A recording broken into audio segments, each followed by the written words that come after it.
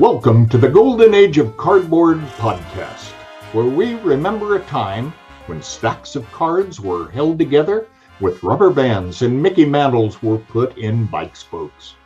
We hope you will enjoy and reminisce as you come along with us as we tell stories about the baseball cards from the Golden Age of Baseball. We will examine the state of the vintage baseball card market and talk to some of the greatest collectors in the hobby. You won't be hearing us talk about any chrome or shiny cards here. Now, to take you on this retrospective journey, here's your host, direct from the shallow end of the gene pool, my son, Mike Moynihan. Yo, and hello everybody, Mike here, baseball collector. And today I've got another episode of the Golden Age of Cardboard podcast, but this is going to be a little bit different. It's going to be kind of a relatively short podcast episode. And what I've done here is taken a video that I shot for YouTube and just turned it into a podcast because it was such a popular video on YouTube that I thought maybe my podcast listeners out there would like to hear it.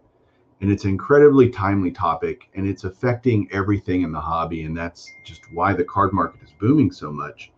And we've got, modern cards, vintage cards, slabs, you name it. Everything's going nuts, unopened wax, everything. And I think there's a lot of contributing factors to that. And it's starting to really affect the vintage card market as well. So going through that and talking about it is really, really important. And it's hopefully going to enlighten you guys on my take, what I think the major factors are. Now, I go through three of them in the podcast that you'll hear in a minute, but there are dozens and dozens of others that are kind of smaller contributing factors. I definitely don't consider this an exhaustive list of everything that's contributing to the hobby growth and frenzy that we're seeing right now. But hopefully through this, you'll be able to, check it out. I would love to hear comments from you guys. And I know on a podcast, there's not really a whole lot of places to comment and things like that. So I would love to maybe hear from people on Instagram. And my Instagram is Baseball Collector Mike, at Baseball Collector Mike. Feel free to send me a comment. Let me know what you think. I'd love to hear from you guys, all you guys that are out there on podcast land listening to this. So again, thanks for listening. Hope you enjoy it. We'll catch you soon. Yo, and hello everybody. Mike here, Baseball Collector. And man, it's Friday. Another weekend is here. I wanted to come on and do a video here just by myself. I want to just talk through something with you guys because I think I figured something out. I think I have kind of unlocked the question that's been burning in the minds of collectors for the past 12, 18 months. And that's, why is the card market booming the way that it is? Why? We all keep asking why. I hear it asked all the time on videos and in private conversations that I have with people. Why? Can anybody answer that? And the funny thing is I don't think it's just one answer. I think what is happening right now in the card market is a confluence of all these different things, a perfect storm, if you will, of circumstances that has led us to where we are today, which is a card market like none of us have ever seen. No matter how long you've been doing this, you've never seen it like this. And I want to explain kind of what those factors are and how they all work together to create this perfect storm that we're seeing. And I mean, do I think I have all the answers? No, but I think I have a pretty good handle on this. I mean, I've had this epiphany and it's like, okay, it's all making sense now. The pieces are coming into place as to a reasonable explanation as to what's happening. And some of it, you guys, we've already talked about, people have already been talking about. It's not some of this isn't going to be a secret. But I think when you see how all the pieces fit together, you might have that eureka moment as well. And so, again, I was thinking about this the other day, and really I'm an economics kind of guy. I'm an economics major in college. I'm a financial planner. I have that kind of brain. I think about money all the time. That's what I deal with, money every day, and planning and, building wealth for people, that kind of thing. So, and how do you do that? And through that, I was thinking about my work, and then those thoughts started spilling over into the card market. And that's when I had this epiphany. I'm like, I get it now. It makes sense. And the first thing I want to talk about is a thing called the wealth effect. And this is happening in the real world, like non-sports card world. And so this translated so simply to me when I started really thinking about it to the card world. And let me explain what the wealth effect is. I'm actually just going to read the definition of it so that I just make it clear, and then I'll talk about it a little bit. The wealth effect is a behavioral economic theory, kind of behavioral finance stuff, suggesting that people spend more as the value of their assets rise. The idea is that consumers feel more financially secure and confident about their wealth when their homes or investment portfolios increase in value. They're made to feel richer even if their income and fixed costs are the same as before. So let me kind of break that down. If you're looking at your 401ks at work and your real estate, your house that you own is rising in value, you haven't done anything, it's just going up, and you kind of look at your balance sheet and your net worth, and you're like, man, I'm worth more than I was last time, a year ago, 6 months ago, whenever you looked at it last.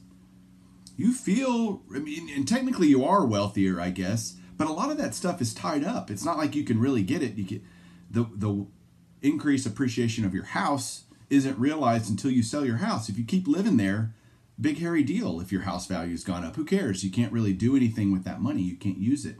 Your 401k, if it's gone up a lot in value because the stock market's been cooperative, etc., you can't really do anything with that. You're not spending it. For me, I'm not spending my 401k stuff for 15, 20 years. So who cares? I'm glad it's gone up. And I definitely feel wealthier. And that feeling pours over, unbeknownst to us, kind of unconsciously, subconsciously. We feel better about our circumstances, and we tend to spend more. Even though my budget hasn't changed, my paycheck hasn't changed, and I'm saying me, just like general people, but you just feel better. You feel wealthier, and therefore you spend more.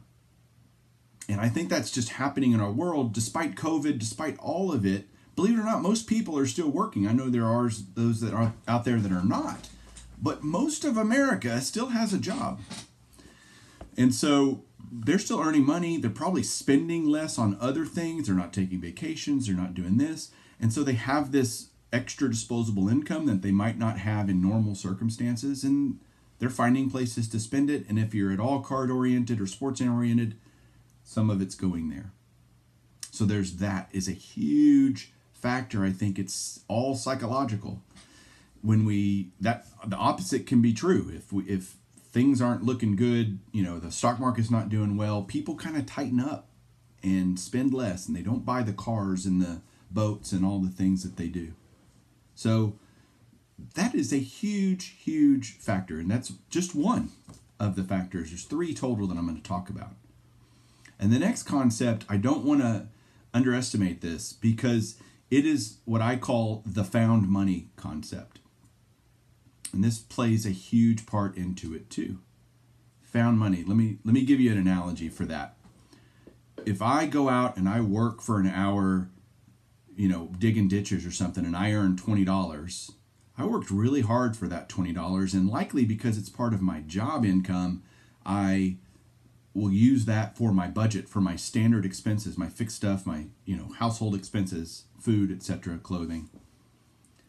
If I'm walking down the sidewalk and I see a $20 bill on the ground and I pick it up, I'm thinking, man, today's my lucky day. I'm taking the wife out for dinner. I'm going to, not on $20, but you get my point. You are way more likely to piss that money away than the money that you worked hard to earn that's part of your daily budget. Now, within your budget, you can have a card budget, but if you find money, that becomes part of the card budget, let's say, just extra. It's like, wow, I found this money and here we are. And there are two sources of found money right now that's happening that are contributing to, again, you got the wealth effect, you've got this found money idea. The first one is stimulus checks. Again, I said earlier, most Americans are working. And so there are people that are getting the stimulus checks that genuinely need it to pay their rent or pay bills. I mean, no doubt that that's happening. But by and large, most Americans that are receiving stimulus checks, that's found money. Thank you, Uncle Sam. You helped me buy a card because I didn't have the money before. And again, it's just so much easier to spend found money because it's not part of your everyday thinking. It's just extra. Wow, I just got this extra money. Let me do something fun with it. We think this way. We are Americans. We are a consumer nation. We're very materialistic as a country. And so that we think, well, how can I spend that money? What kind of fun can I have with that money? And we've gotten more and more stimulus money is coming, and all of this is going to contribute to that found money phenomenon. But there's another found money phenomenon that's happening.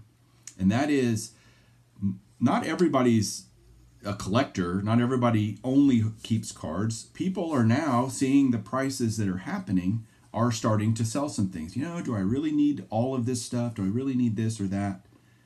And what they're doing is they're taking the card that they spent $10 on however long ago, and now it's worth $200, and they're selling it privately on eBay, wherever, and they're finding money. That's just, hey, I didn't have to do anything for it other than list it.